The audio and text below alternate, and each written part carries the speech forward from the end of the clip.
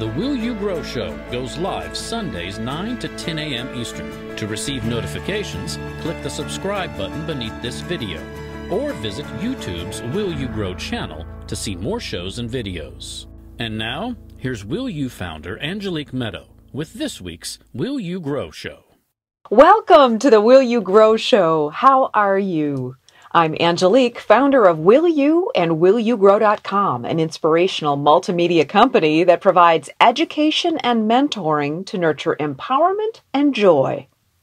Our weekly Grow Show begins by tackling touchy subjects that'll tickle your tempestuous thoughts, fan your eternal flame, and salve your soul with hope. Halfway through, we'll take a 60-second look at what people have to say about us, and then we'll go hands-on to share tips and tools to begin implementing today's lesson into your life. Here in the studio with me today are our audio aficionado, Ben, and our video Santa, Neil. Greetings. They help make this show happen while sharing their personal perspectives. This episode is sponsored by Life and Nature, who keep our hearts beating and our world turning, and by the Carrie Campbell Foundation, which supports creative video content that increases love among all people. Love that! We say thank you to the Carrie Campbell Foundation and each and every sponsor and donor. We'd also like to thank each and every viewer who hits the subscribe button and notification bell, the like button, and the share button today.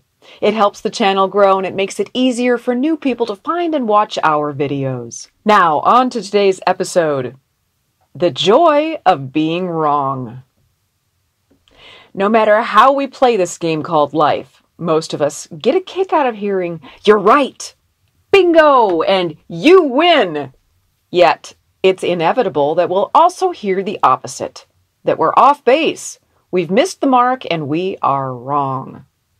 In today's episode, we're going to look at how to find the joy in being wrong. We've all been wrong, so we know how it feels. We might feel fear that we're going to be made fun of. We might feel regret that we made the wrong choice. We might feel anxiety that we're less than perfect. We might feel guilty that we should have known better. We're guilty that we spoke up at all. And our inner critic may run wild. The emotions we feel about being right or wrong may be very strong. For some people, the need to be right feels like survival. And the possibility of being wrong feels like a threat to their existence. Without wading too deeply into psychobabble, whenever others don't agree with this type of person, they feel attacked. In the minds of these people, who are sometimes called narcissists, being right means they are in control and powerful, and being wrong means they are weak, stupid, and vulnerable.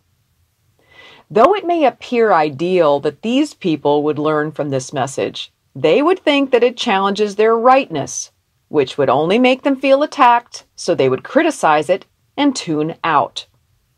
If any of us are dealing with one or more of these individuals, may we bless ourselves with the peace that comes by redirecting our energy elsewhere. Overall, our societal standards of being right and wrong are superficial and have been given too much power. The evidence of this is everywhere. As children, we may have been rewarded with attention, toys, fun, and things when we did what adults saw as right. When we did things that adults saw as wrong, we may have been punished. And since the adults were brought up similarly, their behavior may have seemed normal, so they may not have taken the time to question why they made those parenting choices. And on the surface, this behavior of rewarding right and punishing wrong may seem okay. However, regardless how we were raised or how we parent, I'm calling us to a higher level. A level that transcends right and wrong and fulfills the longing in our hearts. Because there is a deeper purpose than being right or wrong that has nothing to do with the surface comparison. The deeper purpose isn't about right and wrong at all. Because the purpose of being right is not to make us feel smart, and the purpose of being wrong is not to make us feel stupid. The deeper purpose of being right is to teach us to be better teachers. And the deeper purpose of being wrong is to teach us to learn. Both are a discovery process. When we focus on teaching or learning rather than comparing levels of smartness, then being right and wrong are no longer a factor, and we pull the blasted rug out from underneath our egos and become humble and teachable. When we know that we're either being given an opportunity to teach or learn, we will no longer feel badly when we are wrong, or haughty when we are right. And if we want to give meaningful rewards, they could be based on the lesson of teaching or learning that we allowed ourselves to receive. And the reward could be some form of acknowledgement.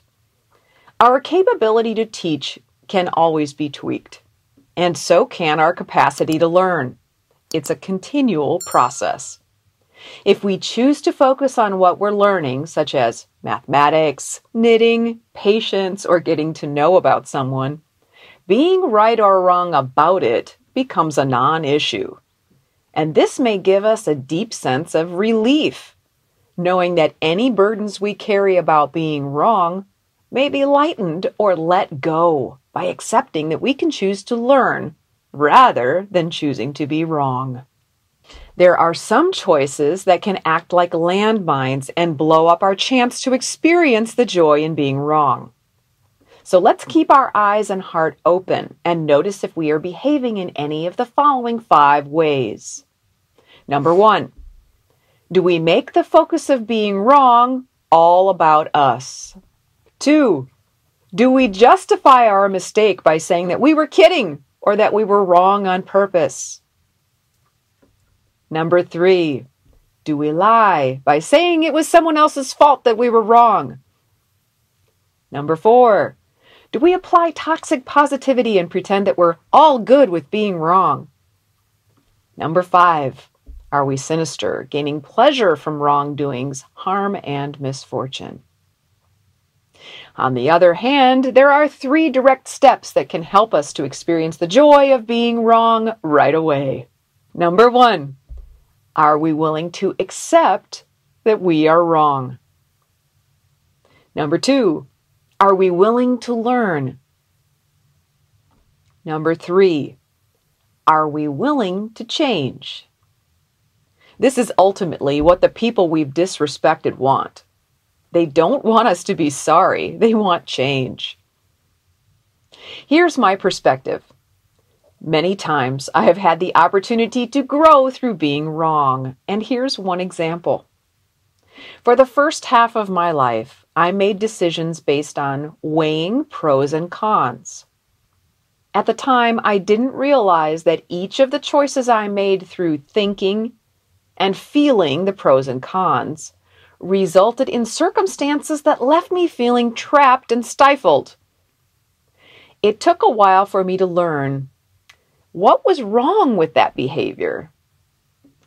When I accepted that little old me was wrong to think that wise decisions were made without intuition, I learned. When I accepted that this was wrong, that I am not limited by my experience of thinking, feeling, memory, also known as pros and cons, I opened up to the wisdom of life. I accepted that I was and am connected to a universal intelligence, which I call life or God, which has every answer I could ever need to make the very best right choices for each of my life's circumstances. And when I accepted that truth, I got right with life and God, and life appeared more right to me. This joy I now experience through my connection with life and God was born from being wrong. So I am thankful that life is such a patient teacher for me, and that I humbled myself to admit and learn a better, wiser way to live. And now I'll turn it over to you to consider. I'll ask you a famous question. As the masked man in Princess Bride said, quote, "What hideous sin have you committed lately?" unquote.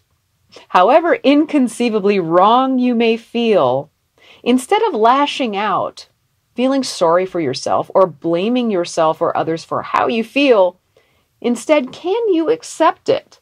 Can you find the joy-filled lesson and learn?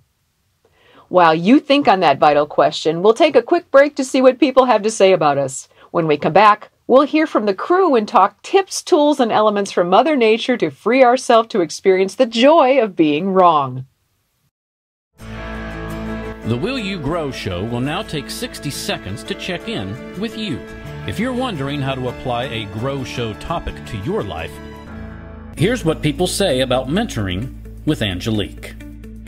I've told so many people about what I'm working on with you, and I don't know what we call you. I kind of call you a life coach / spiritual leader / friend who's just always there. You just walk with me through the progress that I'm making. And the one thing that you really taught me is how important it is to become our own best friend and to stop looking externally for validation and happiness and comfort and safety, and find it within myself so that I can be by myself and not freak out. This is your girl. Self-care is not selfish. If you really want to dig deep and stop living on the surface, then schedule a conversation with Angelique. And now, back to the Will You Grow Show with Will You founder, Angelique Meadow. Welcome back. Before we dive into tips and tools, let's see what the crew has to say about today's topic. This is an easy one for me. I'm married, so I've been celebrating the joy of being wrong for a long time. Yeah, I'm going to let Neil take this. I've never been wrong before. So. Oh, baloney. You've been wrong. You're wrong right now. So I used to do 2 and 3 a lot. But now, I fully admit when I'm wrong. And I celebrate, I go, oh, I'm wrong? Okay, fine. Sometimes I do. Not to Zoe, when I say that, when she tells me I'm wrong, I take that a little bit. I don't like being told I'm wrong by an 18-year-old. But then I come to terms with it. Yes, I'm wrong. You were right. Let's move on. That's more. Don't want to dwell. It's easier to respect as the other person, because it gets obvious when someone doesn't really know. That's right. There's an old saying: "Be man enough." It's an old saying, but be man enough to admit you were wrong. This is better because that's how you're going to get to the truth. That's right. I don't know. I guess, but if someone really believes that they're right, then I guess they're not going to be able to. They're going to be like, well, "I'm right all the time," and click off. Anyway, see ya. She hit the nail on the head with narcissism, and that is textbook example of a narcissist being right all the time. This is an episode where you're going to have to show your friend that has this problem, because they're not going to want to click on it because they're going to think that they're right. Yes. So. Actually, this is for the people who have to live with those people. Yeah. Exactly. It's good therapy for people. For the people who live with those people.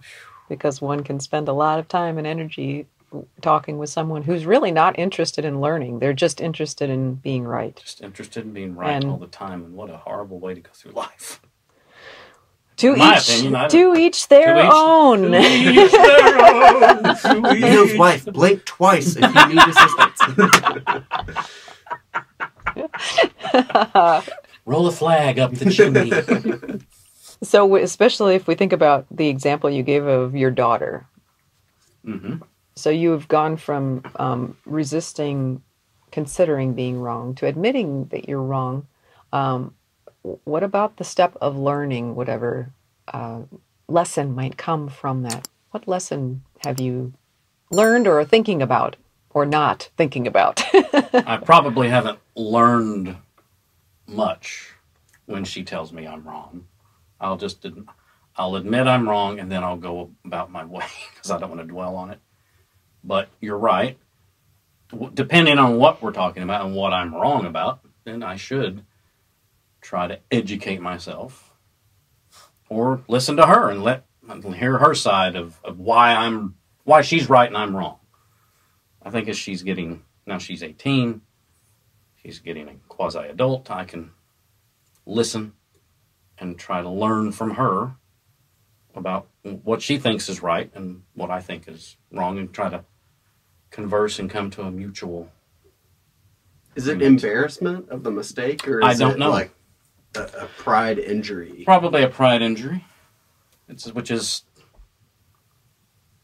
sort of the same thing. It's sort of the same feeling, but not totally.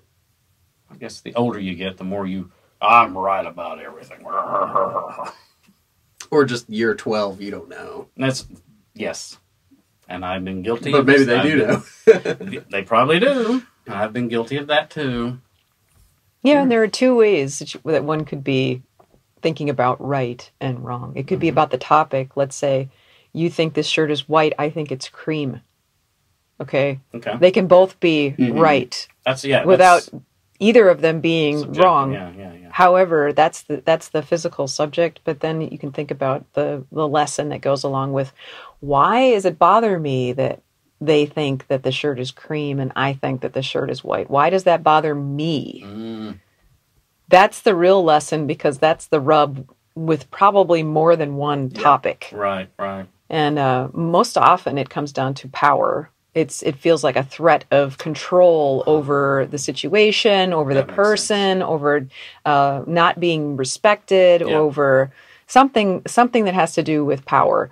So if we can really take a step back and look at, how is this threatening me, or what I think me is in this situation?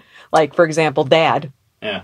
If I'm no longer Dad, if I'm not right, then that's going to be problematic to how I see myself, and then I'm going to get upset about it.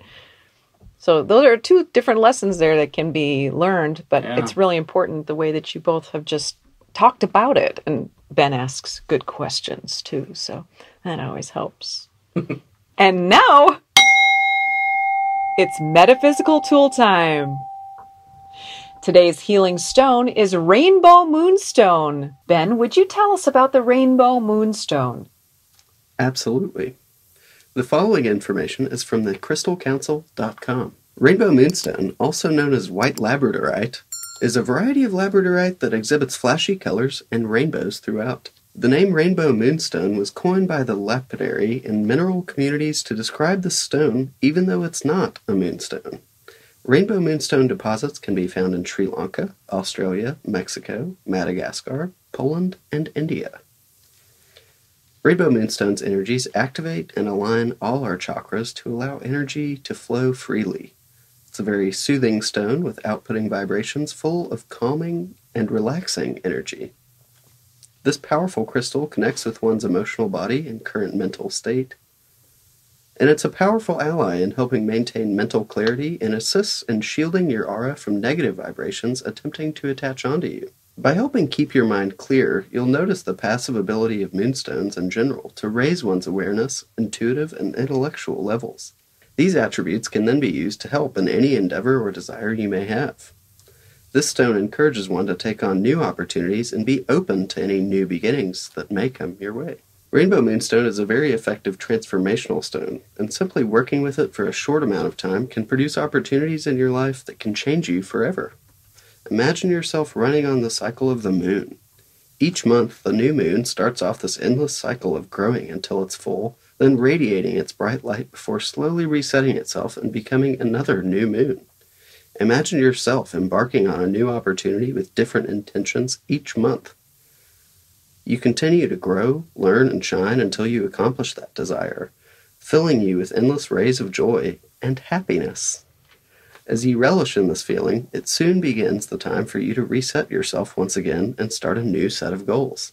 Simply carrying a piece of Rainbow Moonstone during this time will ease the stress, anxiety, and pressure of trying new things while helping one maintain a smooth transitional period.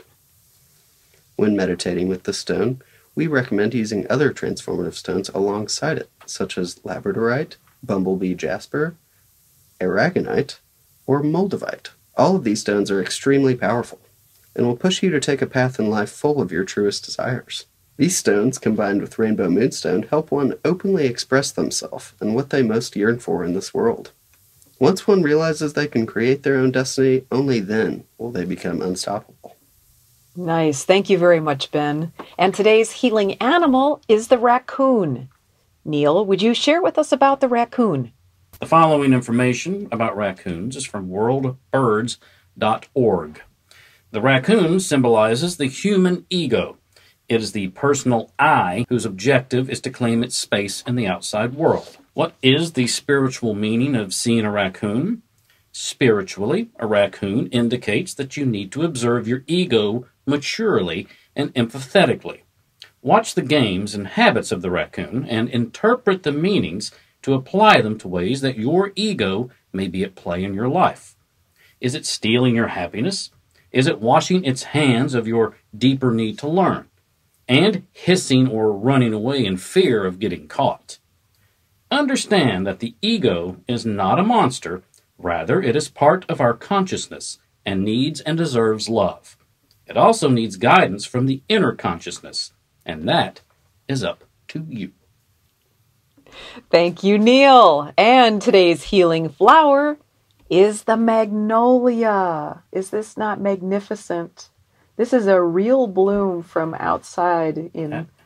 That is huge. Isn't this? That thing is unbelievable. This is a beautiful, real, live magnolia. I'm so honored to be able to show her here for everyone to see, as this is a beautiful flower of the southern hemisphere. The message behind the magnolia flower is to always be stable in life and to go through life with your head up high.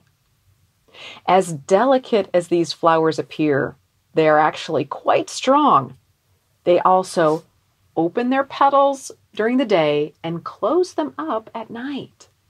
This reminds us to close up and hide our beautiful light when surrounded by the darkness of people who live in their egos, but to freely open up again when the light returns. The white petals of the magnolia represent the moon, and they are often associated with the lunar goddesses Selene and Artemis.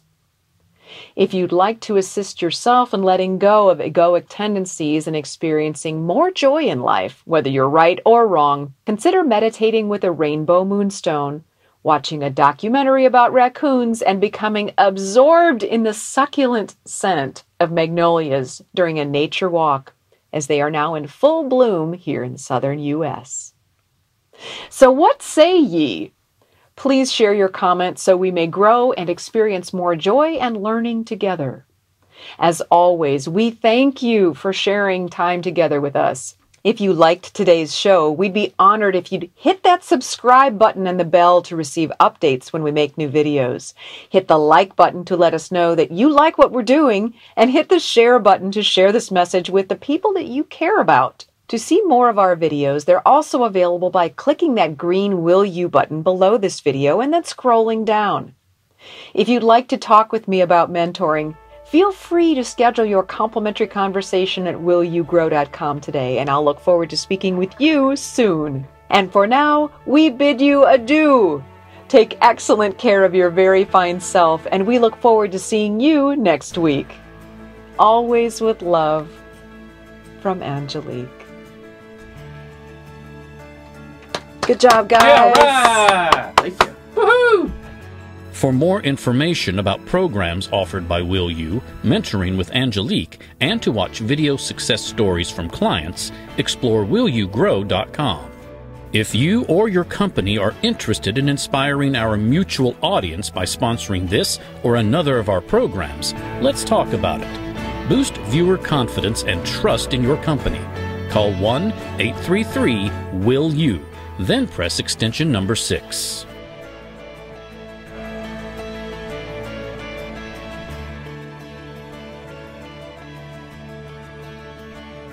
Make sure to click the subscribe button to get reminders before upcoming shows.